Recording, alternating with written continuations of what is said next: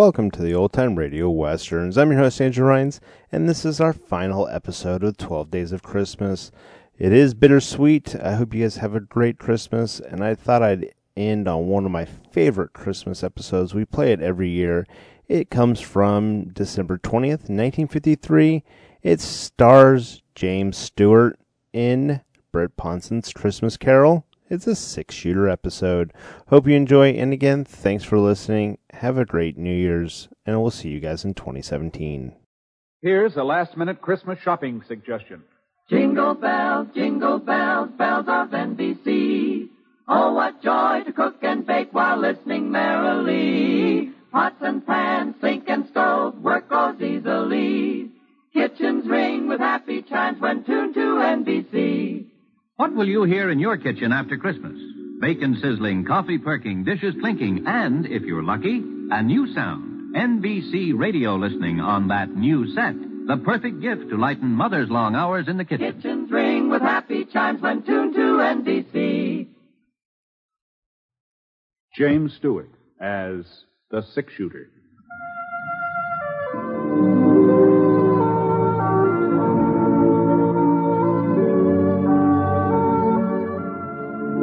The man in the saddle is angular and long-legged. His skin is sun-dyed brown. The gun in his holster is gray steel and rainbow mother-of-pearl, its handle unmarked. People call them both the 6-shooter. The NBC Radio Network presents James Stewart as the 6-shooter, a transcribed series of radio dramas based on the life of Britt Ponsett, the Texas plainsman, who wandered through the Western Territories, leaving behind a trail of still-remembered legends.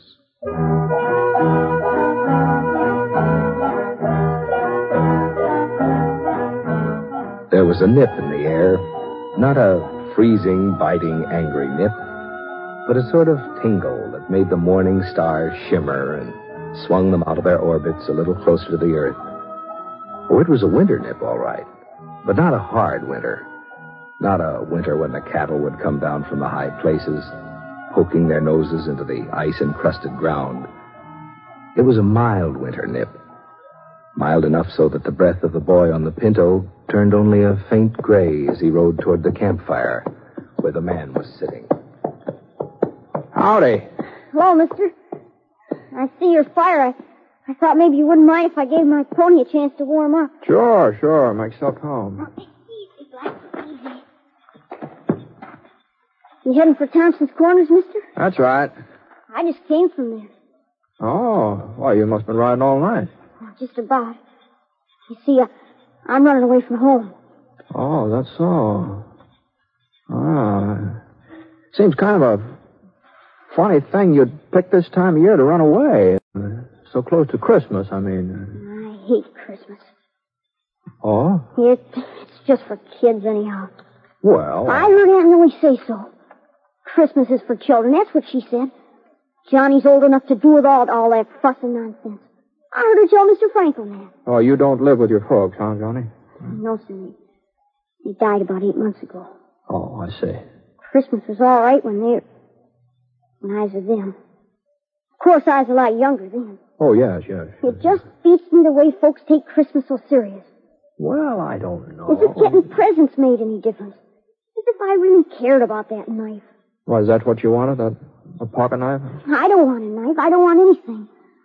I just wish there wasn't any Christmas, that's all. Mm-hmm. Well, I guess you aren't the first person to feel that way.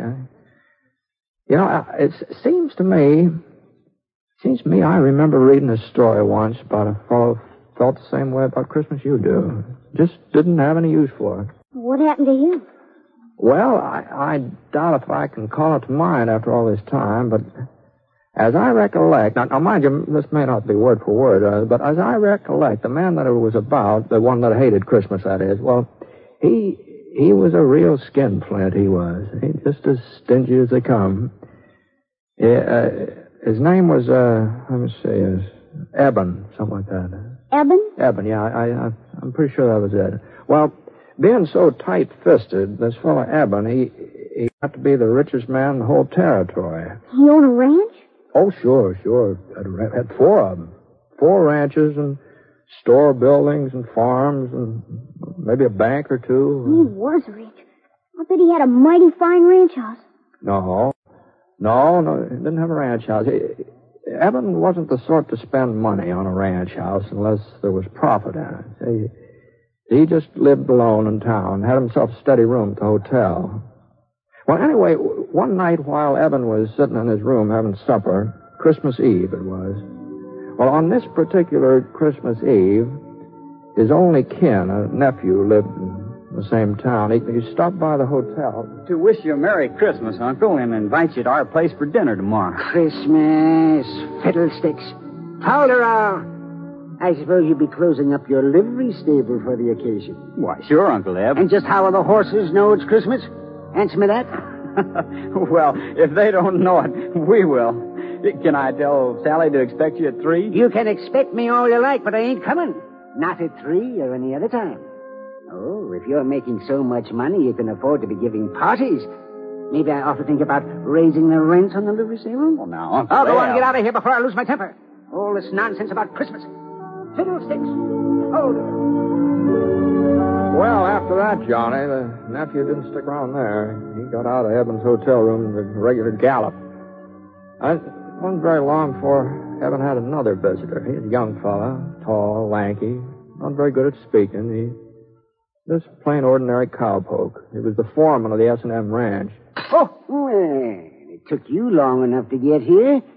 Where have you been? Selling off some of my herd without telling me about it? No, sir. That day you rode by, I was out in the range hunting strays. And a good thing I decided to check up on you, too. What's that cabin doing over by Holly Creek? And who are those people staying there? They're my family. I built the shack for them myself. I'm not going to have a bunch of nesters in my property. Tear it down. But one of my boys has been sick. I can't afford to rent it. That ain't my concern. It's up to you to keep your family and what you earn. So see that you get rid of that shack tomorrow. But tomorrow's Christmas. Oh, well, then you'll have plenty of free time to tear it down. I'll be out the day after to make sure you've done it. Good night. Wasn't much use in arguing. Foreman knew that. So he put on his hat and shuffled out. Now Eben was alone again. At least he thought he was alone. The clock on the mantel started striking 8, and that was time for him to turn in. So he put on his flannel nightshirt and reached for the kerosene lamp to set it on the stool beside the bed. And right about then, the strangest thing happened. What in tarnation? Johnny, old Eben saw a man's face looking right at him from inside that lamp.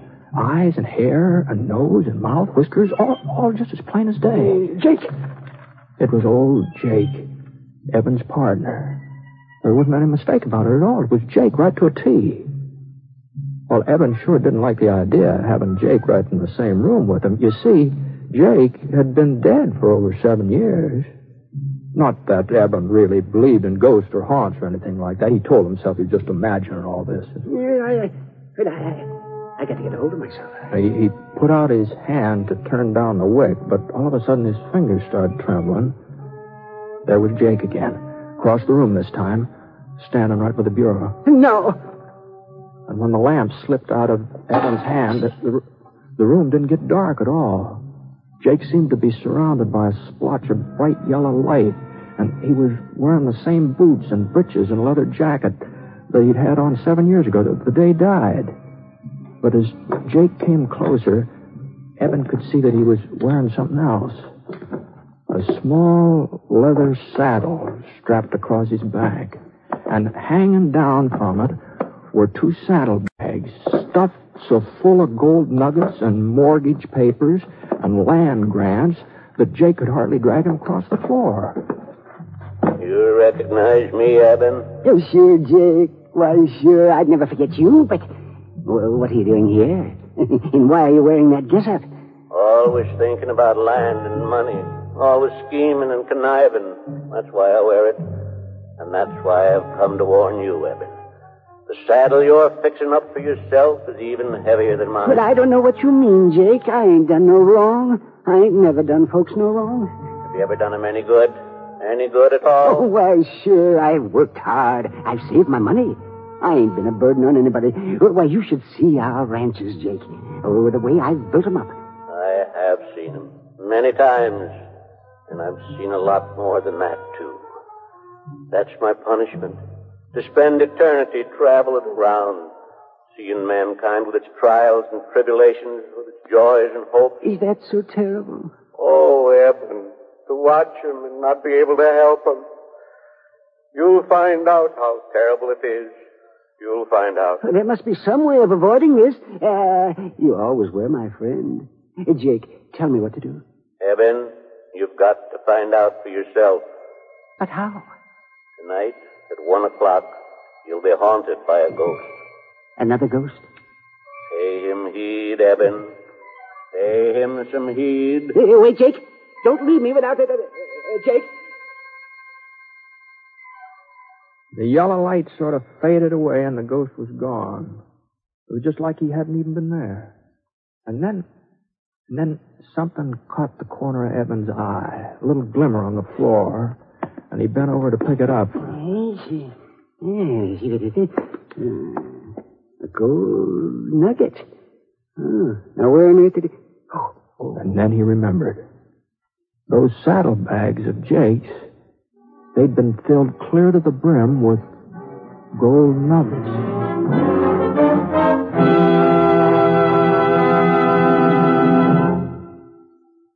We're interrupting our story for only a moment, and only to tell you, our unseen audience, that you have helped more than you may realize to make this a very Merry Christmas for all of us on this program.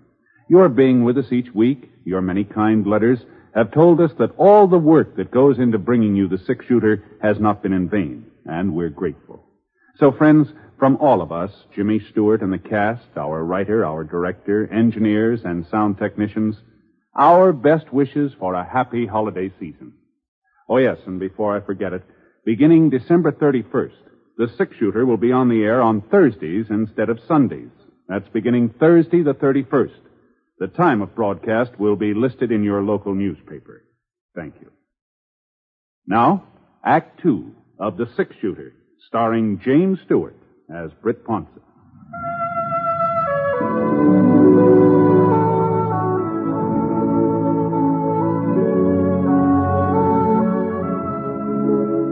Gee whiz, a gold nugget. Then Jake's ghost really had been there, huh, mister? Yeah, there just wasn't any doubt about it, Johnny. Oh, what happened then? Did the other spook turn up? The one Jake said was coming to see Evan? Oh, sure, Johnny, sure, yeah. He was right on time, too. Evan was lying in bed, wide awake, of course. He hadn't been able to do much sleeping. He was too scared. It was kind of peculiar. Evan was half scared the ghost would come and half scared he wouldn't, you see. But before the sound of the clock had died away, there he was. He's sitting in Evan's rocking chair like he'd been there all night long. And this ghost was a young fella, maybe 18, 19, all duded up the way young bucks like to dress, fancy chaps and checkered shirt and a red bandana tied around his neck. Howdy, Eben. Reckon you've been expecting me. Yeah, well, I guess so. You ready to take a little trip? Where to? Back. Way back through the years. Oh, but how can I go with It's you? real easy. You see, I'm the ghost of Christmas past. You're past, Eben. Let's shove on. The next thing Evan knew, he and that ghost were standing out on a snow-covered prairie. There was a circle of covered wagons in front of them, and the people from the wagons were gathered together and listening to a tall, white-bearded man. Behold, I bring you good He was reading the tidings of Bible. great joy, which will be to all people. For unto you is born this day in the city of David a Savior, which is Christ the Lord. And this shall be a sign unto you. You shall find a baby. The ghost wrapped turned in and water. pointed to a boy sitting away from the others on the tailboard of one of the wagons. Small boy, about 10 years old, with hollow cheeks and his eyes all red from crying. Oh, no. It was Evan himself. On a Christmas day, a long, long time ago. Not a very happy Christmas either. It was only a week since the oxen had stampeded and his ma had been killed when she fell from the wagon. His pa had died with an Apache arrow in his chest. No, I don't want to look at him anymore. Can't you show me another Christmas? Well, it was no sooner said than done. Now Eben and the ghost were in a bunkhouse. And Eben saw himself again. Oh, he's 10 years older than the boy on the prairie, but he was lying on a blanket staring up at the ceiling. And then his pal Jay came running in, all out of breath. Come on, Eb. Get a clean shirt on. We got us an invite to a party. Huh? Yeah, the boss is throwing a big shindig. He says he'll fire us if we don't show up. Eben couldn't help remembering that party. Oh, the roast beef and the baked ham and square dancing and the pretty girls in their calico. He couldn't help saying out loud to the ghost, "Oh, dear. How I wish What was that, Eben? Nothing, Mr. Stewart. Nothing. I was just remembering how I treated my foreman today. That's all." After that, the ghost took Eben to 3 or 4 more of his old Christmases, and none of them were very happy. Especially that Christmas when the young schoolmarm, sitting on the horsehair sofa, had unwrapped a tiny box Eben gave her and then handed it back to him. It's a lovely ring, Eben, but I can't wear it. Well, you're not courting somebody else. No, Eben, but you are. You're courting something else. Bill. Land and money, cattle, profits. They mean more to you than I ever would. I'm sorry. Mr. Ghost, no more of the past. Please, I've seen enough. A man wants to forget. Sure, Eben. Whatever you say. And before Eben could blink his eyes, he was right back in the hotel room. But once he got there, he blinked real hard because all of a sudden the ghost was becoming a different person. He was getting fatter, and his stomach popped out 2 or 3 inches, and a few wrinkles creased his cheeks, and finally his chaps turned into a shiny blue serge suit with a heavy gold chain dangling across the vest. Hey, well, what's happened to you? Why are you so different now? You seem to be getting tired of the past, so I thought we might take a gander at the present, if you've got no objection. Well, the hotel room just melted away, and Eben was looking at that cabin his foreman had built on Holly Creek. Well, that cabin sure was crowded.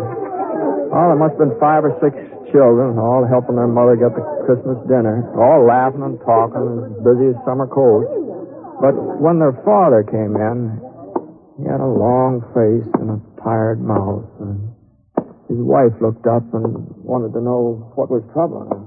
Oh, I was thinking about old Eben. It's not a very pleasant thought for Christmas, Bob. By the way, what did you want me to yesterday? Was it about this cabin? Oh, no, of course not. Well, let's get on with dinner. Sit down, everybody. Now, where's my Jim, huh? Well, I guess we're just going to have to eat. And Bob looked all around the room. He was pretending he didn't see the little fellow in the corner. The boy with an iron brace on his leg and a wooden crutch propped up against the wall. But little Tim, he wasn't going to be ignored. Here I am. So, Bob picked him up and carried him over to the table. God bless this food, this house, and us and our friends. Even old Eben. Amen. The family found that part about Eben a little hard to swallow, but they finally managed, and Tim was the last one to chime in. God bless us, everyone. Eben didn't want to watch what was going on in that cabin any longer, but the next place the ghost showed him wasn't much easier on him.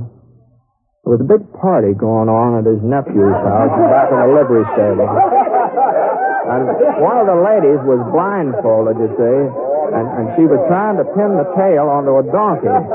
But there was something peculiar about this donkey, about the way it was drawn. It looked more like a person than an animal. Well, Eben recognized who it was supposed to be right off. You see, folks, I invited Uncle Eb to be with us, but he turned me down flat. So I figured we'd have him here in spirit, if not in the flesh.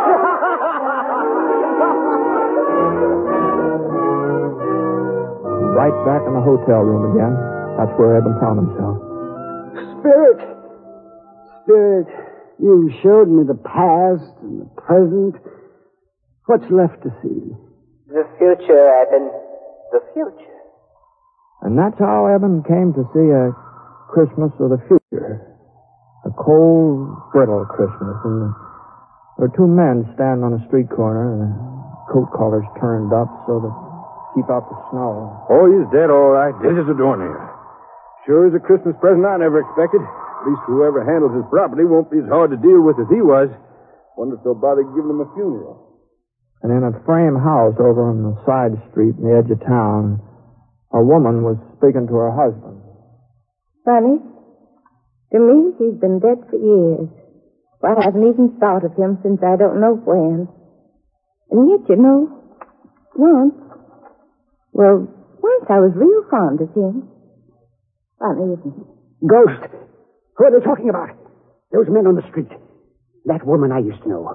Who is it that's dead? Tell me. And the ghost slowly turned and stretched out a long, thin, bony finger. And there, right at the end of that finger, was a tombstone, all covered with weeds.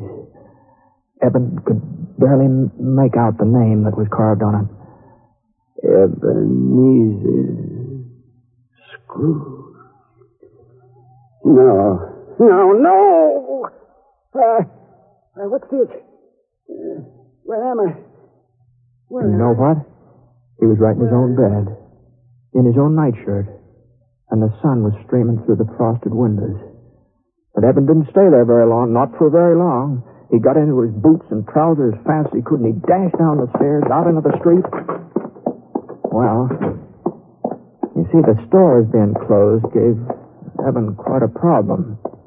Well, he just have to make Fuzzy Wagner open the butcher shop up, that's all. Of course, Fuzzy didn't have much choice, seeing as how the shop was located in one of Eben's buildings. And when Eben told him what he wanted, a turkey and a ham, well... No. Better make it 2 hams and send them out to the cabin on the S&M ranch. And they're not to know that I ordered them. You understand, Fuzzy? Here's the money and a little extra for your trouble. Well, before Fuzzy could get his jaw shut up again, Eben was on his way, and he headed right straight out to his nephew's house. And Eben was the life of the party, too. Well, the way he carried on, he's laughing and making jokes and telling stories on himself, and he insisted that they use that donkey with his face on it when they played games, Yes, because that's what I've been all these years. A real 4-footed, long-eared donkey. The next morning, though, that's what Eben enjoyed the most. He was up bright and early and hitched the team to the buckboard and drove out to the S&M, hurrying the horses all the way. Come on, Bess. Come on, Martha. Step a little lively. If he could just get out there before his foreman started tearing down that cabin. Whoa, Martha. Whoa. Yeah. Well, Robert? Yes, sir? I see you ain't carried out my orders. Well, it was Christmas. I just couldn't tell him I'll do it today. Oh! This is the last straw. I'm not putting up with your shenanigans any longer, young fella. Oh, but please, that cabin's coming down and no buts about it. And then we're building a new ranch house in this place. Big enough for you and your whole family. What? Oh, yes. I'm also doubling your wages as of last week. Merry Christmas, Bob. Even if I am a day late. No, not a day. More like half a lifetime. But Merry Christmas anyway. And as your son says, God bless everyone.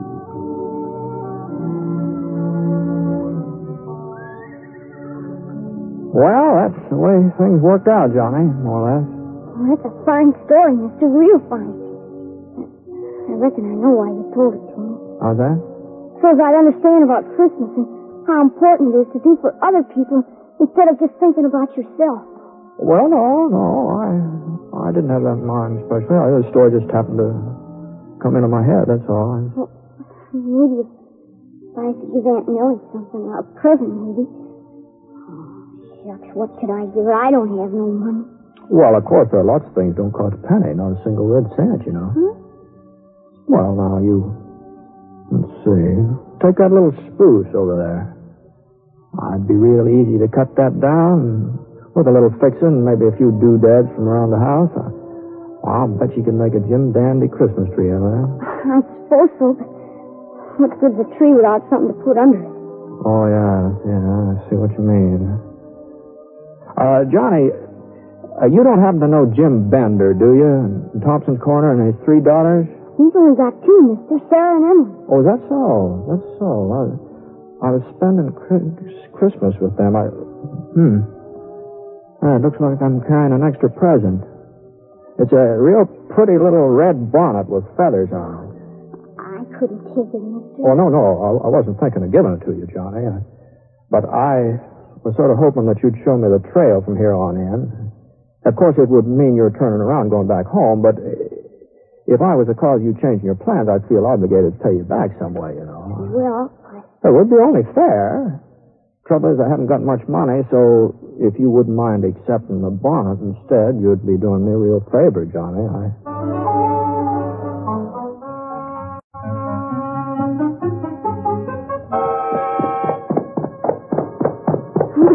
There's Aunt Millie out in the yard. Oh, gee, she looks mad in a wet hen. Well, there is a resemblance, I'll have to admit that. Where in tarnation have you been, John Cartville? I've been looking high and low for you since dawn. Well, I just went for a little ride, Aunt Millie, to get us a Christmas tree, see? Christmas tree? Fiddlesticks. This gentleman won't cut it down. I'll just take it inside. Be right back, mister. If we had any use for a Christmas tree. I suppose he's figuring there'll be a whole lot of presents under it. No, don't think so. But just between you and me, I got a hunch there'll be at least one person waiting for somebody. What are you talking about? Oh, no. It wouldn't be fair for me to speak out before Christmas. You know that. You don't mean he's got something for me? No. You mustn't get too curious so early. But I thought he didn't like me. I thought he just hated having to live here with an old maid. I guess I just don't know nothing about kids. Nothing at all. I don't deserve to get... Well, I think I'd better get moving along. Say goodbye to Johnny for him, will you? And I wonder if you'd give this to him. Yeah, tell him the little blade on it's kind of dull, but... A pocket knife? Yeah. Now, how did you know? So long. Oh, God bless you, mister. And Merry Christmas. Merry Christmas.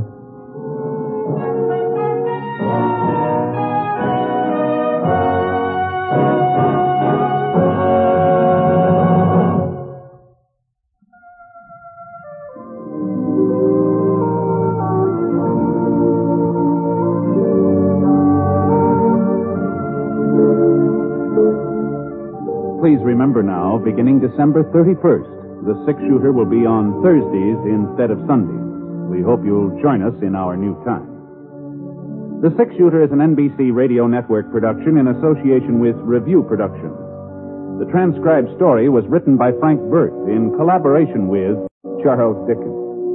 Mr. Stewart may soon be seen in the Universal International picture The Glenn Miller Story. Howard McNear played Scrooge, and special music was by Basil Adlam. The entire production is under the direction of Jack Johnstone. All characters and incidents are fictitious, and any resemblance to actual characters or incidents is purely coincidental. And now, until Thursday the 31st, this is Hal Gibney speaking. Merry Christmas.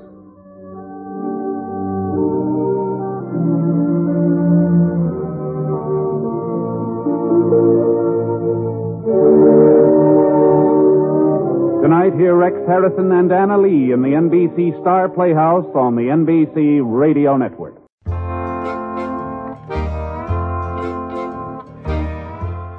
Welcome back. Hope you enjoyed this episode of OTRWesterns.com. Send me an email, podcast@OTRWesterns.com. Check us out on Facebook, facebook.com/OTRWesterns. And don't forget to rate this episode in iTunes, otrwesterns.com/iTunes. This episode is copyright under the attribution non-commercial share alike copyright. For more information, go to otrwesterns.com/copyright. Again, thanks for listening, and I hope you have a good day.